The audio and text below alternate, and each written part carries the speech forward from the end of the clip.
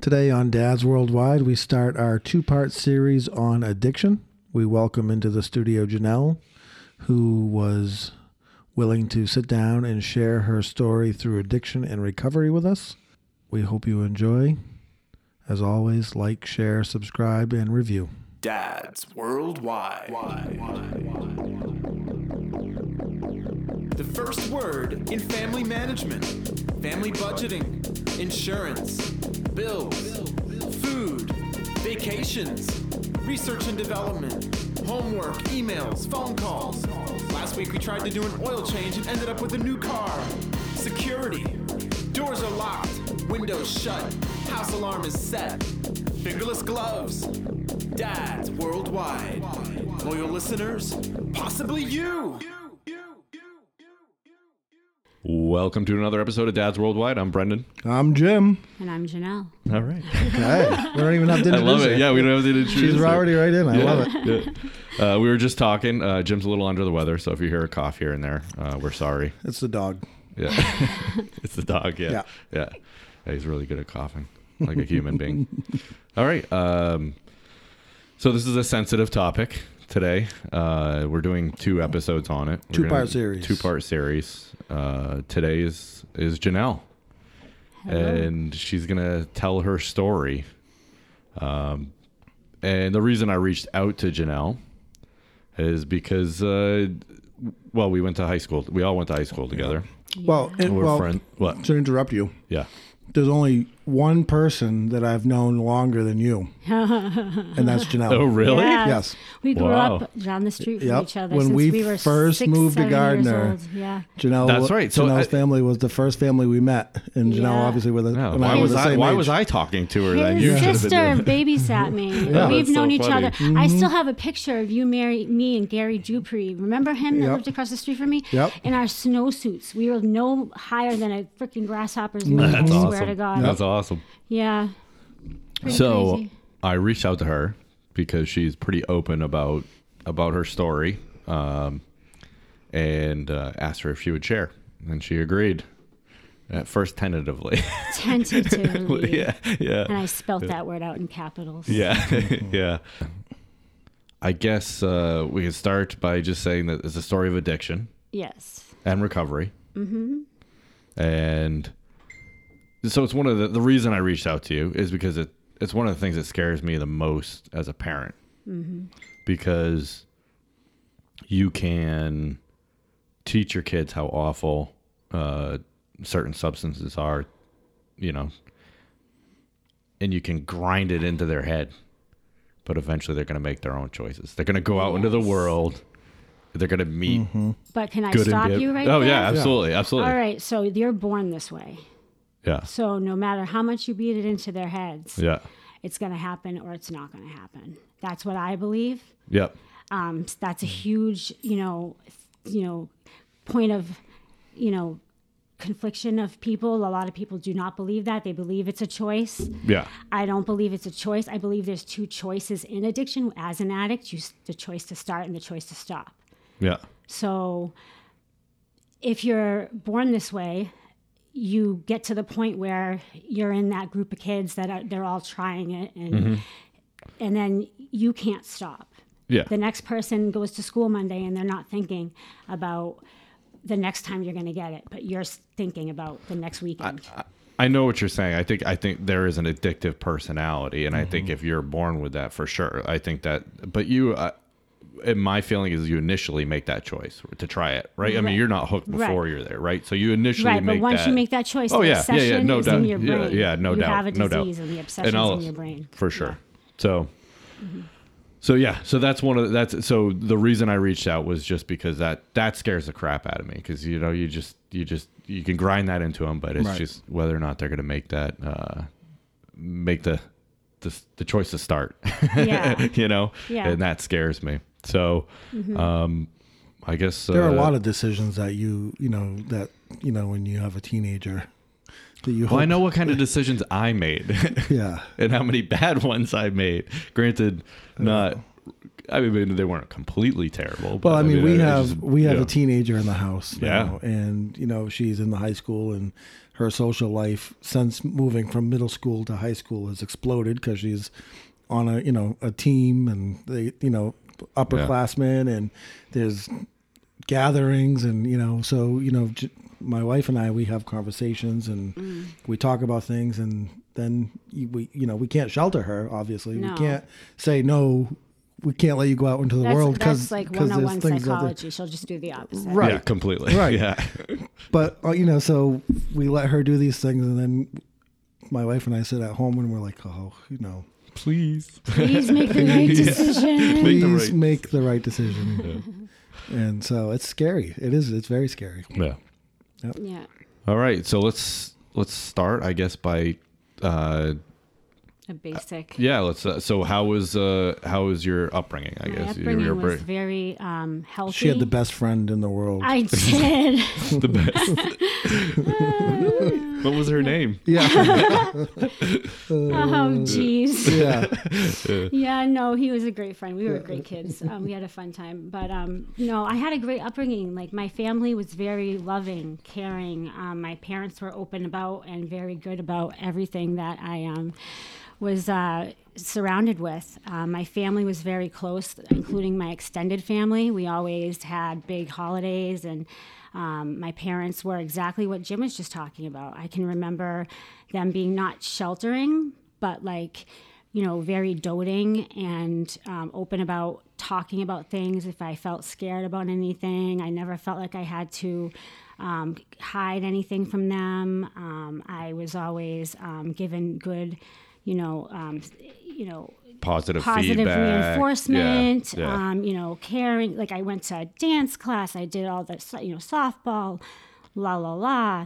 I had a little sister that I was very close to. We were always very caring of each other, everything. Just, I didn't have any reason to do drugs.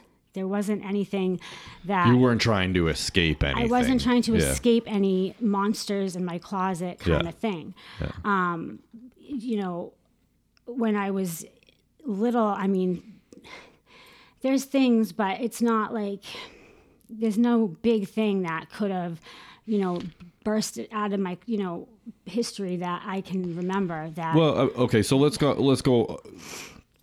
over like a lot of things that people, are single parents, right? Mm-hmm. Not having a dad around, or being molested, yeah. or those type of big things. That's what you're referencing, right? Yeah. Right. Yeah. So there's abuse at home, abuse or at home, neglect, physical abuse, or seeing your parents use, or stuff like that. Yeah. Anything like that never happened. My family does have a history of alcoholism. Okay. It. Yeah. I believe it is hereditary. I do believe that, again, that you're born that way. Mm-hmm. I believe it's genetic. I do believe that. So I think that it was woven in, and that I was kind of destined to it. I was destined to an addictive personality. Yeah. Not to jump way forward, but for instance, when I went into recovery, I instantly had an addiction to shopping. I addicted to. Oh, jeez. I was addicted. That's an expensive I was never addiction. addicted to gambling because I hate it. Yeah. But thank God. Yeah. You know what I mean? Oh, yeah. But I was addicted to other things. Like, I got a really good job when I finished, got my first couple of years in recovery. And instead of having a car, because I not lost my license due to any, drunk driving or anything like that. Thank God. Yeah. I never hurt anybody. Yeah. Thank God. But just I lost it because of repo, just not having it. But long story short, instead of getting a car right off the rip, I just decorated my apartment and had a lot of clothes and had purses and all these things, and it was stupid. So I just had, jumping back, it was just, I have an addictive personality. Yeah. And anything is more. I can't, if I have one, I want 5 in the same different colors. Yeah, you just go headstrong into whatever you're. Exactly. Yeah. So it's also a mental thing. If you're depressed, anxious, have ADHD, have PTSD, have mental issues, if you're bipolar, if you're, have, other things going on, and you don't assess those problems, most addicts have problems like that, and they don't assess them and don't treat them. And so they're trying to, do their own medical assessing of them by drinking and drugging and covering them up. Yeah. So So they're being their own doctor. exactly. Yeah, that not No. good. Not good. No. So home life was great. Home life was good. My And parents did get separated and divorced when I was 17. you were old enough to deal with it, right? I mean, right. that My was, sister was the one that went through a lot of crap Yeah. with that. I mean, it how wasn't old? Now, good how for old? me. She was 15. No. She was 9. Whoa. She was right in the middle of it all. You would think she'd be the one, if you were going to make the argument that Yeah. somebody doesn't have to be born that way. Jackie should have been the one that, excuse me, Jackie, I just said your name. Your that younger sister. She yeah. she would have been the one, if you were going to make the argument that you're not born that way, that should have been an alcoholic and an addict. Oh my God, my parents got divorced at 9. I went to, because it was not a fun time. It was Yeah. really rough. Oh, I bet. Yeah. And so, she could have very well gone through that transition and not been doing well and gone down that road. And she didn't. She's doing wonderfully and married. And So at least your sister had you to lean on. she did for a little while. Yeah. But once I hit like 20, I'd say around Okay, so I guess 23. this is a good time to ask when you started. I started when I was young, but I started going down the shitter when I was probably around 25.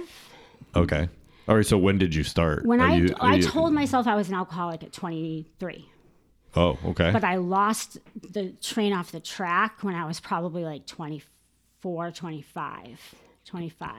When I graduated hairdressing school, I was 25. And that was when I was with somebody at the time that we were abusing pills. Okay. And I was drinking like excessively. Like I couldn't do anything without drinking. Like I couldn't clean that. I remember telling myself at 23 when I was cleaning the house on a Thursday on my day off, and I was drinking and I had to drink to clean the house. Everything was drinking to do it. Like, okay, I'm going to drink a 6-pack of Rolling Rock. Okay, I'm going to have a bottle of gin. Okay, I'm going to, and everything had a certain liquor to go with it. It was Yeah. the weirdest thing. And I finally looked at myself and said, I'm an alcoholic, but I didn't tell anybody else that. And I was bartending. Right. I'd been bartending since I was like 19. I did it all the way up until I was like 31. Yep.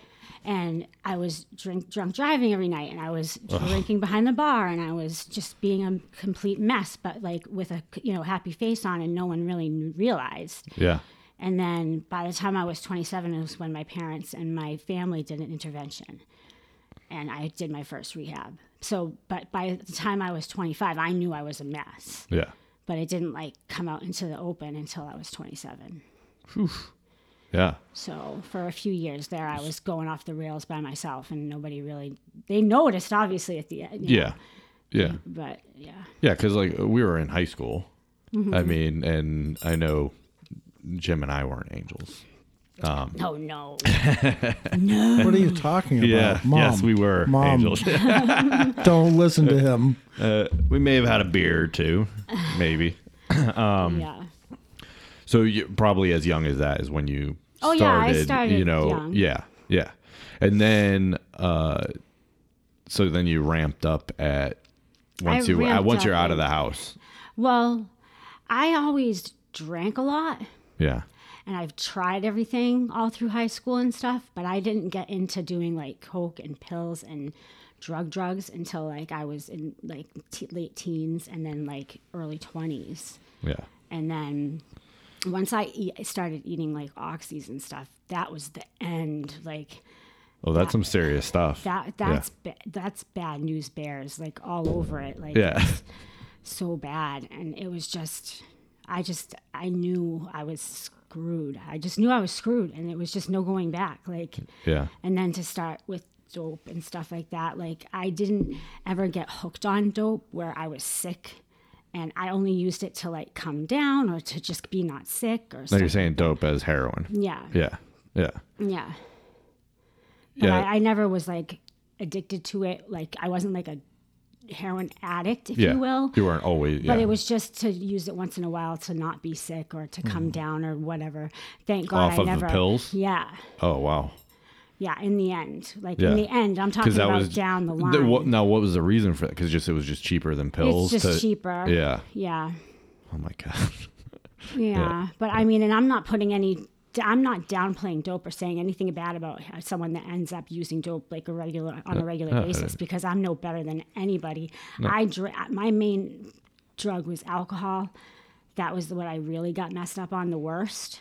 everything else was just whatever somebody had. It's like people ask me, well, what was your drug? I'm like, my drug was, what did you have? Yeah. Yeah. You know, I was a trash bin. I was just, it was just awful. It was whatever you had. I've gone through withdrawals off everything, but alcohol was the main staple. Yeah.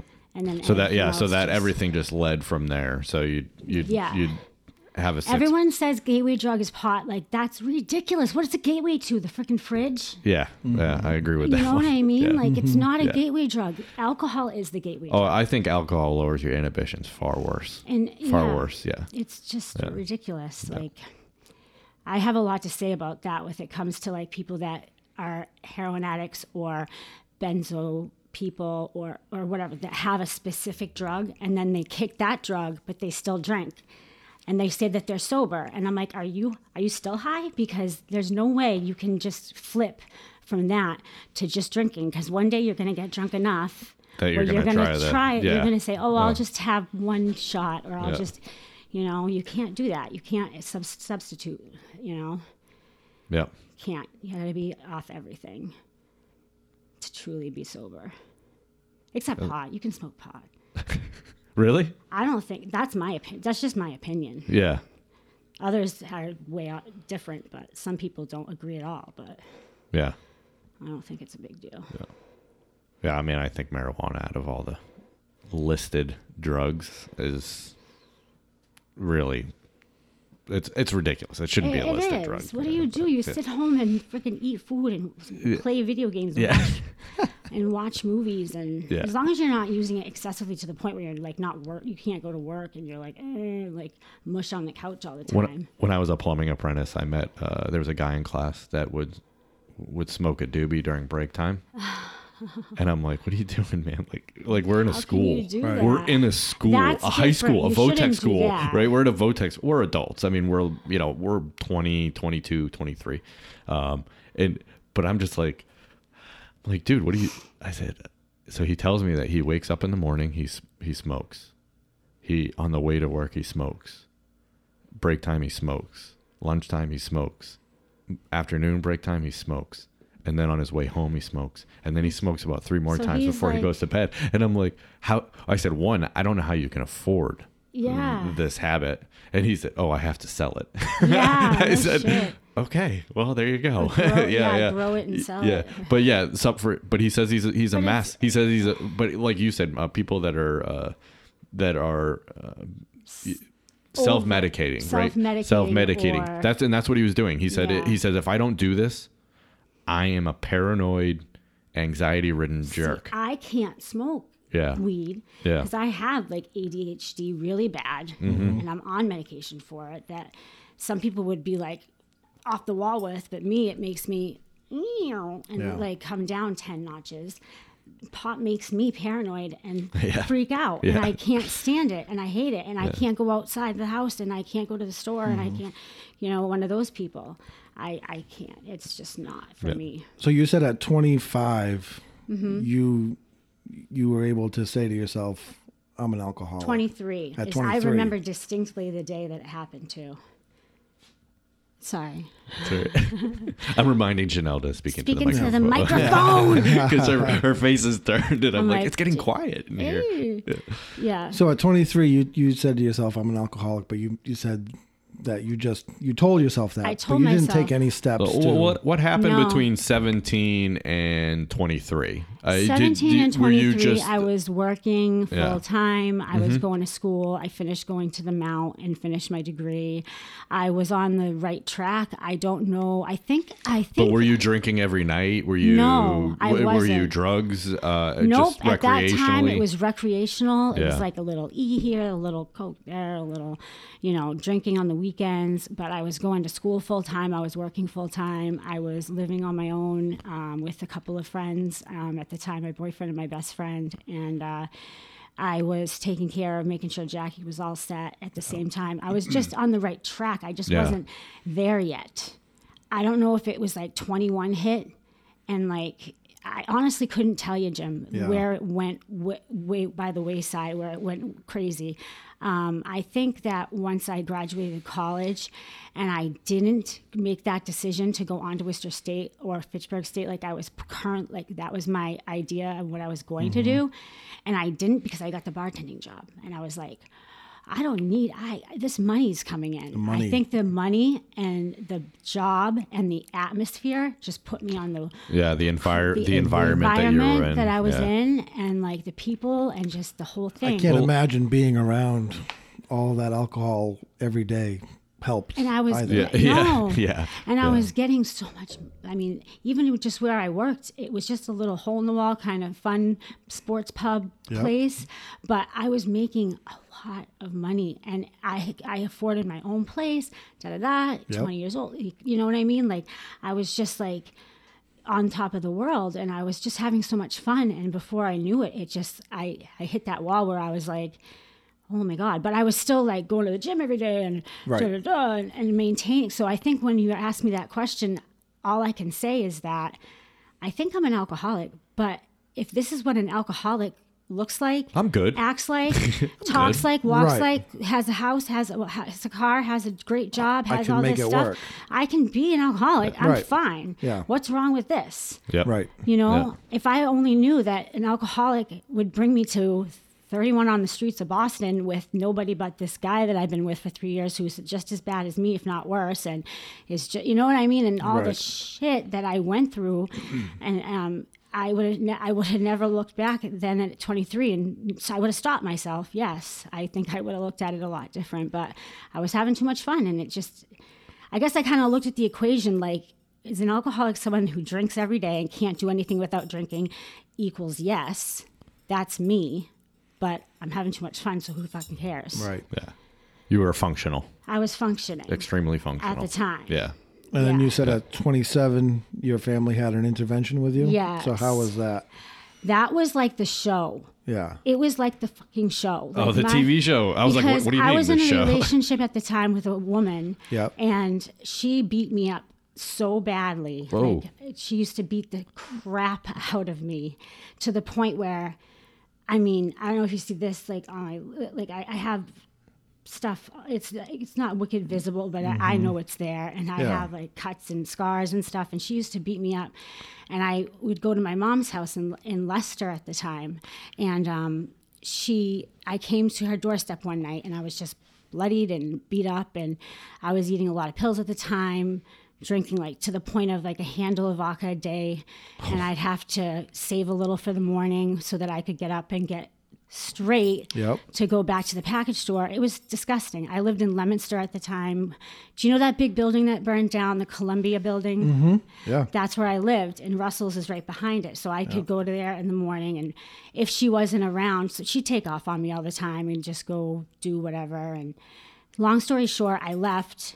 I had a car still at the time, went to my mom's, and for once my mom didn't get like wicked freaked out, and she like let me like use while I was there. My mom never did that. Right. I should have saw the big red flag. Yeah. I was like, whatever, I'm gonna drink vodka on the couch and sniff pills, and my mom's letting me. I should have saw the Oh, flag. really? Yeah. Oh my God.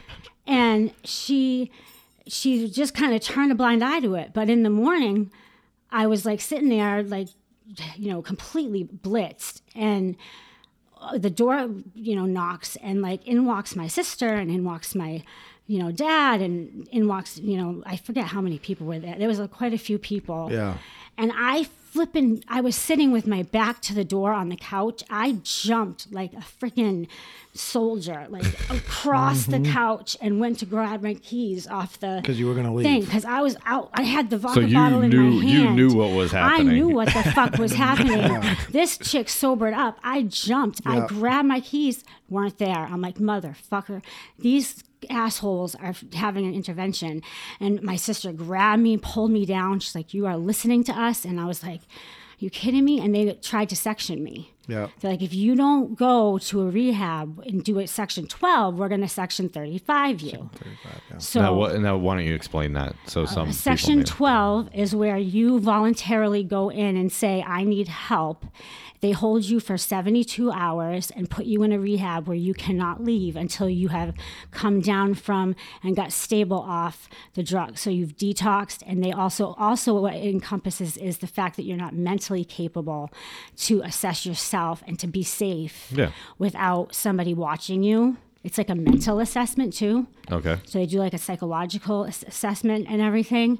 So it's all of that. And then after 72 hours, you're allowed to leave. But at least they get you off the street and get you psychologically looked at. Is that real? I mean, is it even point? Is does it even make sense? Yeah, is it no, enough? It's not enough, really. right? No, because it's a spin dry, basically. Yeah. What they call them. Spin dry. It is. It's like get them clean, toss them out. Most people will stay for more than 3 days. I know I did. Oh, you can voluntarily stay more. You can voluntarily stay more. All Once you're there for 3 days, if your insurance will pay for it, they'll keep you for another 2 to 4, like depending on it, like 5 to 7 days. Sometimes longer. It was so much different back when I was 27. So that was 12 years ago. Yeah. You know, it was so much different back then. They keep you for like up to 30 days sometimes at like AdCare in Worcester. Now it's only like a week, sometimes 2. And then they don't even help you with getting further treatment. It's so much worse now. Like it's not the same. Right. But and then a Section 35 is when they bring it to court, and a judge the people who bring you to court has to be an immediate family or someone that's close to you. And they have to prove that you They have to prove that you are in danger to yourself. Yeah, and then they put you in MCI Framingham. What? They put you in MCI. They put you in a jail? They put you in jail. Or is it a hospital? But it's in a pod where no, it's not a hospital. It's a pod setting. Civil commit. It's a civil commit, yes. And you are in a setting where it's a hospital setting to a standard of like cleanliness, like where they keep you in like a section with all the same kind of women, and that you're in beds where you are being watched by nurses and stuff. This is the first I've ever heard of this. Yes, but you go to jail. This is stupid. Yeah. I almost did it on my own one time because I was going to be on the street in the winter in Boston, and I would already been out better. there. It's better to be inside. And I was going to do it myself, and then at the last minute they found me a bed somewhere. I was like, thank the Lord, because I never had to do that. I never had to be sectioned, but I was section 12 a million times. Oh my God, so many times. Okay, so after the intervention, you went to. I went to AdCare the first time I went to rehab. Yeah. And you were there for how long? I was there for like almost 22 days or something like that, like 3 days. weeks. And then I went on to Greenwood, I think it was called, I forget where it was, but it was like a 30-day women's program. Yeah. And I met this girl, Jess, and we were like best friends. And she's still my friend on Facebook, and I call her Tink because she was like tiny little thing. And one time I went to go talk to her, and she was sitting in her sink, like cleaning up. I was like, "What are you doing? Because you look like Tink in the sink right now," like just joking. But she always called me Red because I wore a lot of red for some of the time. But I don't really say that because it's like I still have people in my life in this journey that are still my support team. Yep. You know, and it's really, really rare, but it's a great find. You know what I mean? So it's good. I think it's good to have people that are in that support chain that have been through what you have been through. Yeah. Right? Because they know. It's true. Because your parents care for you, your sister cares for you, but they don't truly understand. No. I don't understand. No. You know, I have no people idea. That understand. That's why doing my job, it's like I work in this field, and people come to me because I've been there. And I will tell when I was in rehab, if I had a counselor assigned to me, the first thing I would ask is, are you in recovery? Yeah. And if they weren't, I was like, I'm sorry, I need another counselor. I was a brat. I was an absolute brat, because I'm telling you, if you haven't freaking been through this and you read it from a book, you cannot compare it. You can't. No, you can't. You can't. I think experience beats books a lot of the time when especially something like that. I mean, that's a tough road to hoe, and if you've never been down it, I think it's tough to really direct. That's like going to a marriage counselor who's someone who's never been married. Yeah, it's like I'm not gonna want to talk to someone that doesn't have kids about how to parent your children.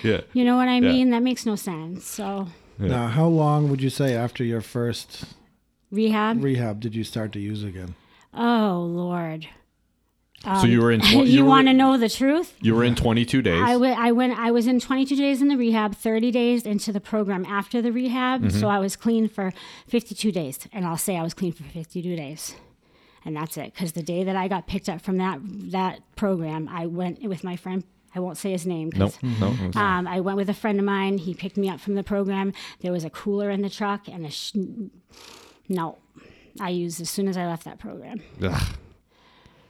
It was like a celebratory, like, woohoo! I did it. I'm done. I didn't get this. I didn't get this until I got my, if we're going to jump forward real quick, because I know we don't have a ton of time. Yeah. I didn't get this until I got my mental noggin assessed, and I got my depression, I have issues like that needed to be assessed that I did not look at. So there were underlying issues. There were underlying that you issues didn't really recognize. that I didn't recognize Right. until the end, when I started to really get through the system enough where someone finally like did an assessment of me and said, look, you have like manic bipolar issues. Like, that's what I'm being honest. I'm being open. Like, if you want to know the truth, like, and I finally got on the right medication and leveled myself out. Holy Lord, I wasn't masking all that stuff. Right. I wasn't Yeah. doing all these things to bring myself down or trying to, I was a nut. And like, that stuff doesn't come out in like women until like your mid 20s, late 20s. Yeah. So I wasn't like that in high school. I wasn't like that, like, as a kid or as a 17-year-old. I didn't start blossoming. That didn't come out from what I'm told. This is not, and I didn't see that blooming until I was in my like late 20s, 30. And I really felt that happening. And I finally said to somebody, don't put me in another rehab. When I was at an ER one time when something bad happened. And I said, don't put me in another rehab. Put me somewhere where they're going to really talk to me and like pay attention to the mental side of this, like a dual diagnosis unit. Mm-hmm. So they're taking care of the drugs and See, now that you're reaching out saying like, I know I need help. And the rehab's not doing it for me. Doing it. So at that point, how many rehabs had you been to? I've been to over 50. Holy mackerel. Wow, that's a lot. Yeah, I've been to over 50. And all short stays, long stays? Some of them longer. My longest stay was 64 days Yep. at a rehab. That was at High Point, Plymouth, Mass. Mm-hmm. That was, do you know how freaking sad this sounds? Like, that was like summer camp, because I went there over the summer and they let us play volleyball and go outside and play baseball and like do stuff to try to keep you busy. You know what I mean? Absolutely. You If you're know, just so if you're just sitting there thinking, feeling sorry for yourself, then I don't think that's good either. That was a really good program for Yeah. anyone out there. Just as a suggestion, if for anyone out there that needs a place, High Point, Plymouth is a really good place. It's everyone's always like, I don't want to go far. Well, what the fuck are you going to do with yourself if you don't? Sometimes it's better to get out of the environment. It's better to go away. Way out. And they help you get into halfway houses and different programs that you can like move on with your life from, and then into sober houses from there. It's a ladder. It's a system, and you have to work the system to get out if you want it. Kind of like what I've heard you say is that the most important part is that follow up after the follow up after the treatment. Right. You can't just leave and then just and not do meetings. Or now that's another thing. I don't go to meetings. Yeah. Now that's my choice. I go to, counseling, and I have a psychiatrist, and I do support system with my family, my friends that are all in. So a lot of them are in recovery. And then I have my work, which is like a meeting in itself every day because I work in the field. Right. Yeah. So I don't personally go to meetings. There's nothing wrong with them. And I think that people that do them are wonderful and great. And I agree with a lot of what they say, but it's just not for me. It just wasn't for me. But I did it for a long time throughout all the rehabs and stuff and like the halfway houses. And I agree with a lot of what they say. Yeah. A lot of the points. It's good for some people and it doesn't work for others. Yeah. I mean, it's one of those, well, I think, it's probably not a one size fits all system, right? I mean, it's not. Yeah. So do you remember the time, I guess, so after 50 rehabs? Yeah.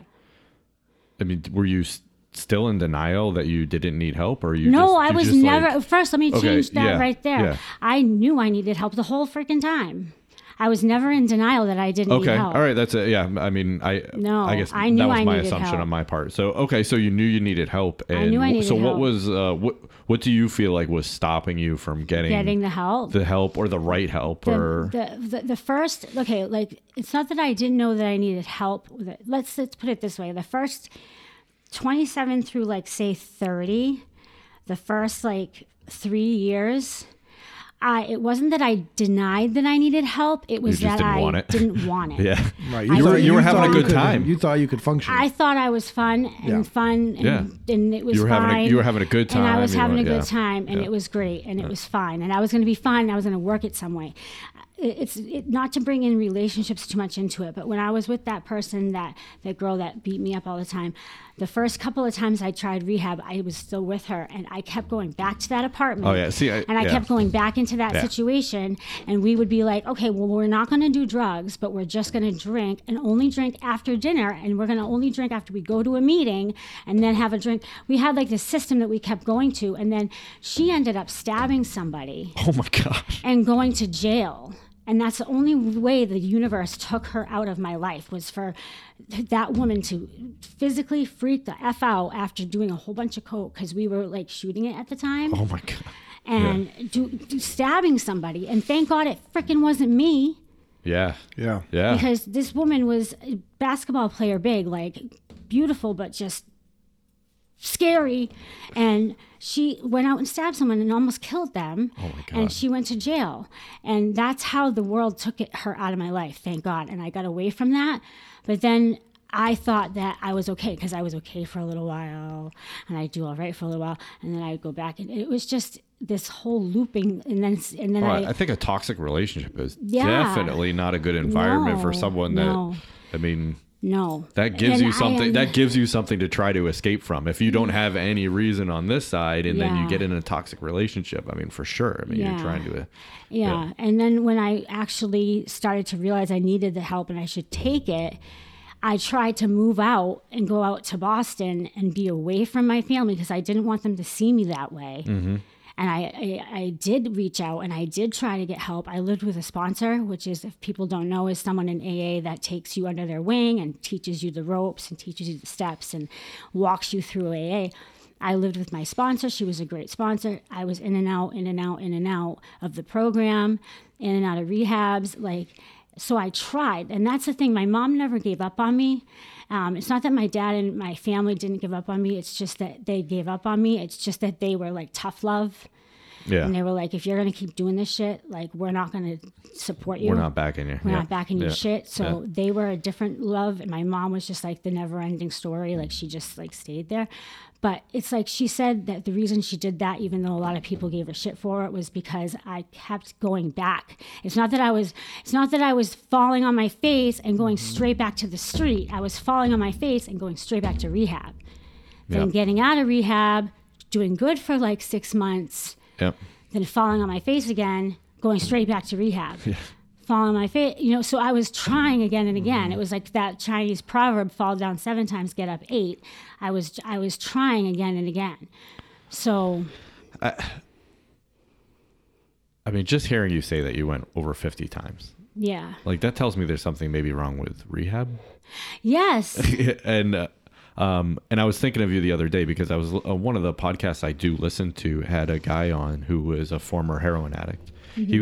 He was 21, 22 years old, already been in jail for 2 years. Mm-hmm. And he could get drugs in jail. So it didn't help him to go to jail. No, there's a lot of drugs in jail. Yeah, it's insane. Yeah, and they're strong. It's insane. Yeah. And so what he ended up doing was he's better. He started a program, and it goes from anywhere from a full week to like 3 years.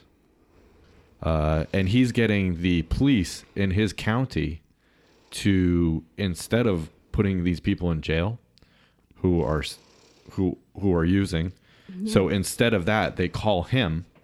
They call this, I can't remember what the name of that. I wish I could, Yeah. but they call him instead, and then he comes in, and instead of these people getting a record, getting sent to jail for the night or for 2 nights, or whatever it's going to be, he takes them, he puts them in rehab for at least, I think it's the same thing, 72 hours, 48, 72 hours, and then.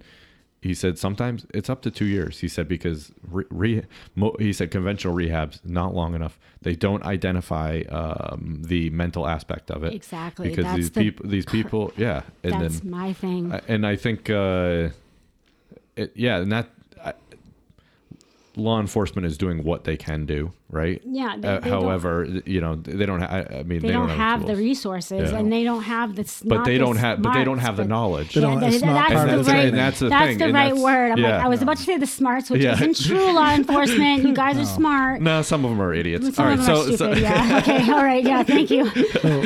No, 50, but go ahead. I was going to say that, you know, that's my big thing. It's the mental thing. I had a fight with a guy in rehab one time to the point of like in my face, like spitting on this guy.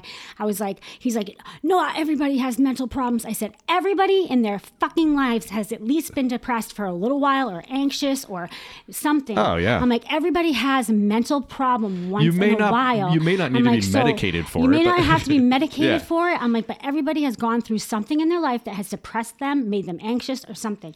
Everybody gets a tweak here and there. Yep. I'm like, especially an addict. I'm like, so do not tell me that you don't have mental, you don't need a DDU or whatever. I'm like, as an addict, I'm What's like, a DDU? a dual diagnosis unit. Okay. So you're an addict and you have a dual Mental disorder or something. Yep. Something going on.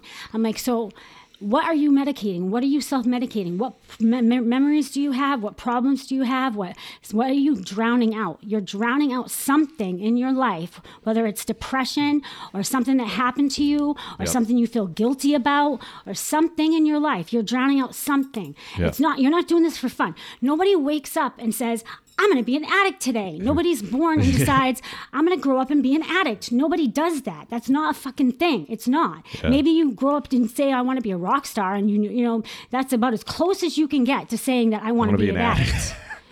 So don't freaking tell me that Yeah. I'm like, nobody wants to wake up every morning and shoot dope and drink vodka and, sniff pills and shoot, I'm like, it makes me so irate. And now that I look back on it, it's just like, I just see the light of all these people that are, when I work with people and stuff and talk to them, I'm just like, what do you need? You know what you need. You are your own doctor. You know what you need. You can talk to yourself and know what you need. Absolutely. You know what I mean?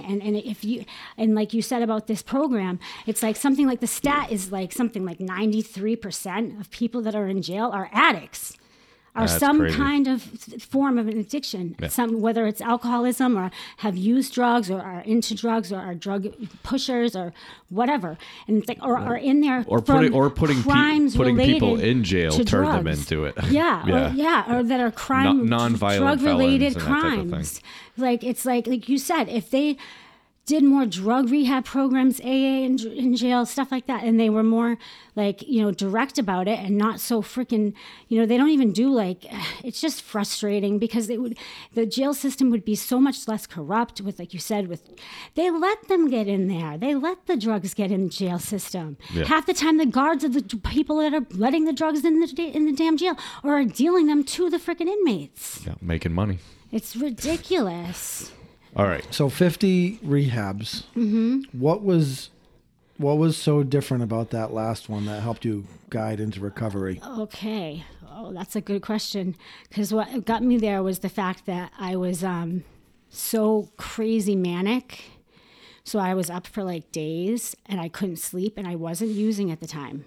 I had been sober for December of 2013 to June. It was June 8th, excuse me, because it was the day before my sober date. Yep. June 8th, and I had been up for like 9 days and I hadn't been sleeping. No Whoa. drugs, nothing. I couldn't sleep. That'll make you crazy alone. I was loony. Yeah. I could not see straight. I was hearing things and my boyfriend at the time, I said to him, go get me a couple pints of 100 proof vodka. I am drinking to go to bed. I don't care. He's like, you're not doing that. That's ridiculous.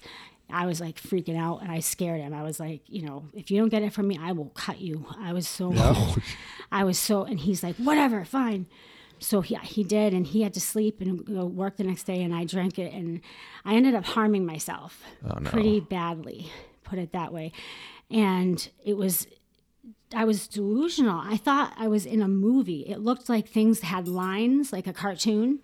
Yep. It was crazy. They call it derealization anxiety is what they call it. And that's what I learned later on that I was having, but I didn't know at the time. Well, yeah, but I mean, even 9 days without sleep is I had like you're cat gonna have naps and stuff. You're gonna have But hallucinations. I was having hallucinations. Yeah. Oh yeah, heck yeah. I thought there were ghosts in the house. I was like, it was crazy. And so I went to the ER, and we were there, and the cops were there, and they were like asking if he had done something to me and all this crazy stuff. My mom was there, and finally the doctor was talking to me, and he's like, we're going to get you in a program. And I grabbed the doctor like a movie. I grabbed the doctor by his plate, the doctor's tag, and I grabbed him, pulled him to me, and I was like, don't put me in a rehab. I'm like, please put me somewhere where they can, look at my brain, do whatever they can do to like figure out my mental status. I'm like, I need to know what's going on. I'm like, it's not normal for someone not to sleep for that long. Right.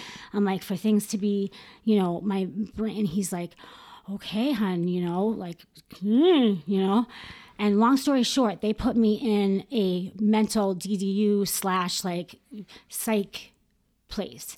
They did the best job. They did a CAT scan and this, that, and a whatever. I don't know all the names, technical things.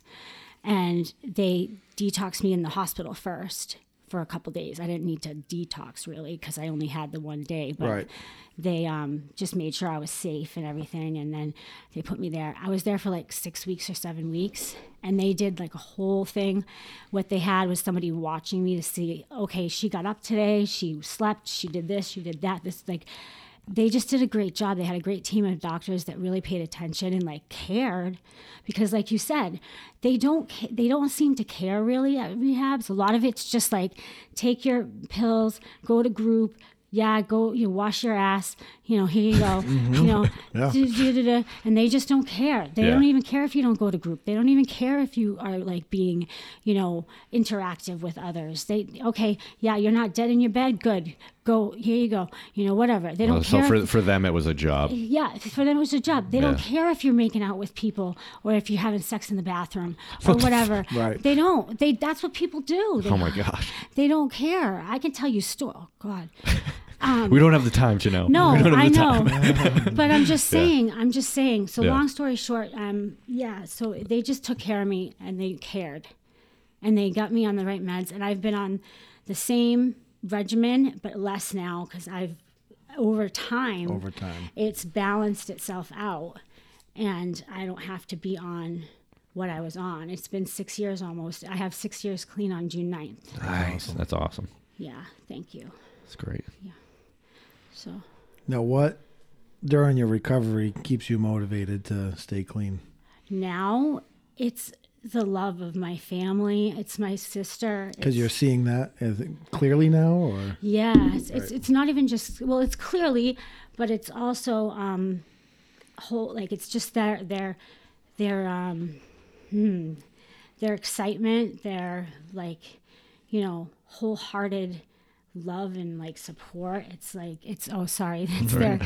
their wholehearted love and support. It's their trust. Yep. That's you don't want to damage that again. No, it's their I think that kept me from doing a lot of other stupid things, knowing that my parents would be really disappointed in me. Yeah. It's their oh God, I can't think of the word. It's their relief. Mm-hmm. It's their happiness, and just a big one is my sister. I love my parents, and I love Michelle, my dad's wife, and I love my family. My whole family is very close. Yep. Seeing them proud of me, and I love being able to just be me again, and just be paint and write and doing that and this, and be happy with the people that I love and my friends and people around me, but to have her back in my life, because I really damaged our relationship, and to have her love me again. Not that she never didn't love me, but to have that open-hearted feeling again with us is it's indescribable, you know, and I don't want to lose that again. That's good. Yeah, that's definitely, that's a good motivating factor. Yeah. It is.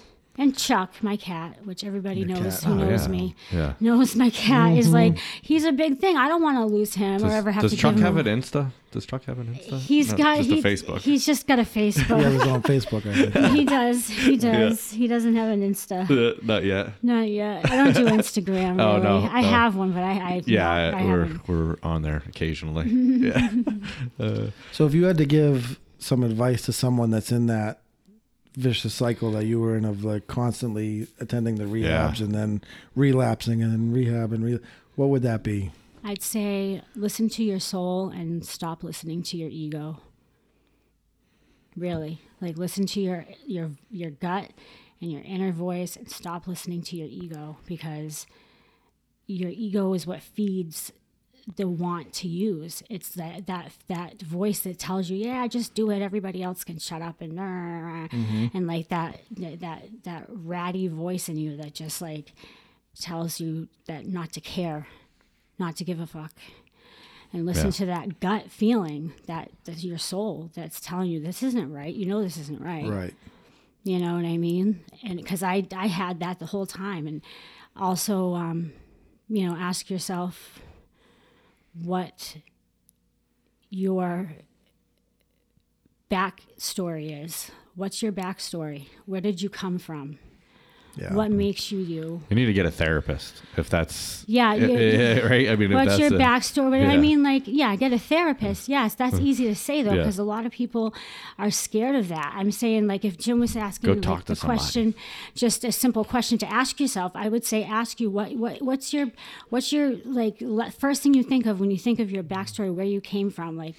What, if you think of something negative, or if you think about where you came from, like what brought you to where you are now, that's just things that I used to think of when I was out there that would make me think like I'd want to get clean. Like those are the things that I thought of, like my family, or, that bad voice. But then I had like the good part in my gut saying, stop, you know what I mean? Like, Now, What advice would you give to, say, parents that might be dealing with a child that is suffering from addiction? so from addiction, what advice would I give them? Is to get them, what Brennan said, I would really think first off is to get them psychologically evaled and have them looked at by a therapist, because I think the mental part of it is huge. But a lot of the mental conditions don't blossom until later in life, so it depends on how old the child is. Yeah. But if they have something like ADHD or like anger management issues, or that kind of stuff comes early in life. So definitely make sure that they have a mental eval. As far as like, you guys were saying about being able to drill it in, I think that the more you drill it in, just again, I don't have kids, so I said that earlier. Yeah. This is someone without kids giving advice on kids. So, but I honestly think the more you drill it, the more they're going to want to try. But for you were the kid, and your parents, they drilled it. And but then in the end, they were. I would say, as far as they never gave up support, right? No. I mean, even though your father and your sister tough love, your mom was more on the. She was on the doting side. People would call her an enabler. Okay, and so, but they none of them gave up on you. No. And I think that's important too. If so, having a child that's going through what you went through, in and out of rehab, having a child going through that, what advice do you give? Yeah. So what do you give to the parent? Tough love or tough love or I mean, is there a right one? I think that my advice would be is be in the middle. It's not that you should be overly like my mom, because she didn't enable me. It's not that she was like there with a needle in her hand or there with a bottle in her hand. Here's $10. Go get a bottle of vodka. Yeah. She didn't do that. Yeah. She just always was there, and she did help me a lot. And but my dad wouldn't pick up the phone half the time. So I think it should be in the middle. Like if you're not going to give money and you're not, but I will give you a ride to detox. I will buy you a pair of underwear. I will buy you a t-shirt. I'll get you some clean clothes and a ride to detox, but I am not giving you any extra money, and I am not doing this or that. And I will always pick up the phone, and if you need a place to stay for the night and then a ride to detox in the morning, that's fine. Yeah. Stuff like that. Yeah. Like in the middle, not like all or nothing or everything. You know what I mean? And that's what I got. I got the drastic end of both of those things. And I think that down the middle of it, never turn your back on your kid, but don't be like so there that it's like they know they're never going to have to worry about Never anything. going to have to get help. Never going to have to get help. Yeah. Well, I got my mom. I don't need to do. Yeah. I see what you're saying. Yeah, you know what I mean? Yeah. So I don't know. I just don't think that you should drill it to the point, but just be like, you know what? You know what's right or wrong. You know what we taught you. Make the right decision. You know what I mean? Yep. Then how long have you been counseling? About 2 years now. Yeah. And loving it? I love it. Yeah. Yeah. It can get hard. I imagine. People walk out. People get mad. People don't want to listen, but... Yeah. Well, I mean, so you can tell me if I'm wrong, but on the choice thing again, I've always said that people can go get help as much as they want. They can go see the right people. They can stay in rehab for weeks on end. But if they really choose, they don't want to stop. They're not going to. They're not going to. No. They're gonna go. I agree They're with gonna you justify it. They're gonna justify it somehow in their head that going to have a beer or heroin or whatever their choice is, that's a better idea than staying there and because it's tough, obviously, right? I mean, it's not an easy thing. I've been in programs with women that have 6 kids and have gone through being beat up with husbands or whatever, and they're like, I have gone through this, that, the other, 8 kids, no, and this is harder than all of that. I've had women tell me that. I swear to you. Yeah. And I'm like, really? I'm like, I don't have any kids, and I've never been married, and I'm like, and this is harder. And I'm like, okay, I feel like I'm the tough guy now. No, I'm just kidding. But I'm not saying that it's harder than that, ladies. I'm sorry, but I'm just saying that it is. Yes, it's fucking hard as hell. And you have to really want to stop. You really have to, because there's not a heroin store on every corner. There's a drug dealer on every corner. Exactly. Yes. You have to there's a beer store on every corner. Yep, that is true. Mm-hmm.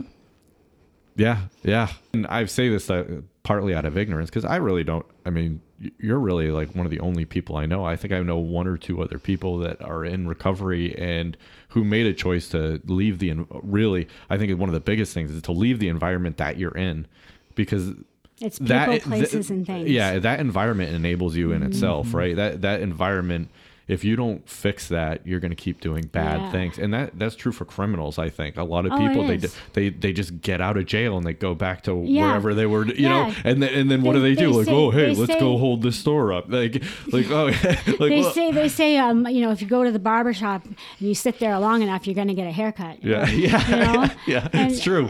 It's true. And my mom used to say, I love that. I like that. I've never heard that. I've never heard that either. I do like great. that. Yeah. And my mom, when I went to a sober house, a quick little story. I went to a sober house and I was trying to get a job, and I only had so much to stay there, so much money to, before I would be kicked out.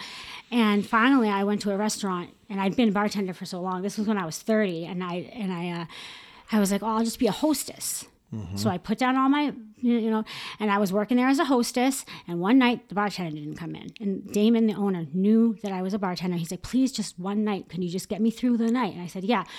I rocked it because I'm a good bartender. I'm a good bartender. Yeah. And I can, I'm just good at what I do. And he's like, please, will you work Sunday nights for me? And I'm like, all right, I'll just do Sunday nights. Long story short, I ended up working Sunday, Monday, Friday nights, and I was making so much money. And I was sober for like 3 months. I didn't touch anything. One night, it just down to a breakfast shot. I don't know if you know what a breakfast shot is, but it's Jameson with Butterball on top, and you shoot orange juice back, and it tastes like you took a bite of waffles and then shot it back orange juice with syrup, and it's a really good shot. And one of the patrons was like, do one with me. And so long story short, my mom says, monkeys can't sell bananas. And I'm like, okay. 2 in 1. 2 in this 1. is great. I should be writing these down. Really. So that's what she's like, Janelle, monkeys can't sell bananas. And she's like, you lock your front door, but you left your back door open. She says, Where's my pen? Yeah, no, where's the pen? Yeah, So right. it's so true though, she's like, I couldn't do it. And before I knew it, within like 4 or 5 months, I was running out front of the freaking sober house with no shoes on, jumping in cars. Oh, Jesus. Running around drunk all the time, and I got kicked out and had to go back to rehab, and oh, what a mess. What a mess. It took like 2 months from that drink, like 6 weeks maybe. So 3 months sober and then just ruined one drink, just gone. More than 3 months, because I was in rehab before that for like 2. Geez. So like 5 or 6 months sober. And that one shot, I was a flipping hairy mess. But you said that was your drug of choice initially, alcohol. right? It was That's my alcohol. main- So yeah, that's my main if drug. that's Yeah. going to throw you out. Yeah. Yeah, Jeez. crazy. Now, the counseling that you're doing, so it's got to be rewarding in a way, and It is. you feel like you're giving back to, Big time. I Yeah. feel like I'm paying that karma back that I messed up so bad. yeah, Mm-hmm. and it's a good thing. We need people in there doing that because it's a thankless job. Absolutely, yeah. It is. That's a thankless job. It is. I Yeah. got called a spiteful bitch the other day. Yeah, it was nice. Jim. No. Oh, sorry. A young I client. apologized afterwards. I said with all due respect. Yeah, by a young client. He was only 18 and he was mad at me for something. I forget what it was. Because sometimes the truth hurts. Yeah, sometimes Yeah. it does because I am so spiteful and bitchy. Well, I think so. I think Jim brings on a good Yeah. point that some people don't want to hear the truth, and that's Yeah. hard for them. And even if you say it nicely, sometimes I think some people are just assholes when they tell you the truth, Yeah, and they put it off. Well, I'm just telling you the truth, but they're just jerks about it, Yeah. Whereas other people are just telling you the truth Because you need to hear because you need yeah. to hear He it. needed to hear what I said. He Yeah. did. Yeah. it. Yeah. And I And- didn't say it mean or anything, but Yeah. he was just young and he was very, I heard him on the phone with his parents say, I want an Audi for Christmas. I'm like, what in the heck are you talking about right now? I didn't say anything to him about that. Yeah. But I had heard him on the phone and I was like, I'm like, this guy's talking about getting a car for Christmas. I'm like, oh my God, those commercials tick me off. And now I'm hearing it for real. My wife and I are always like, who gets a car for Christmas? I know, with I a said, bow on it. Yeah. People with money. That's Yeah. who. Yeah. But anyway, yeah, he was not a nice kid. He was, not to be mean. Sorry, I love my job. I really do. But No. he was very much of a bratty kid. But he was only 18, young.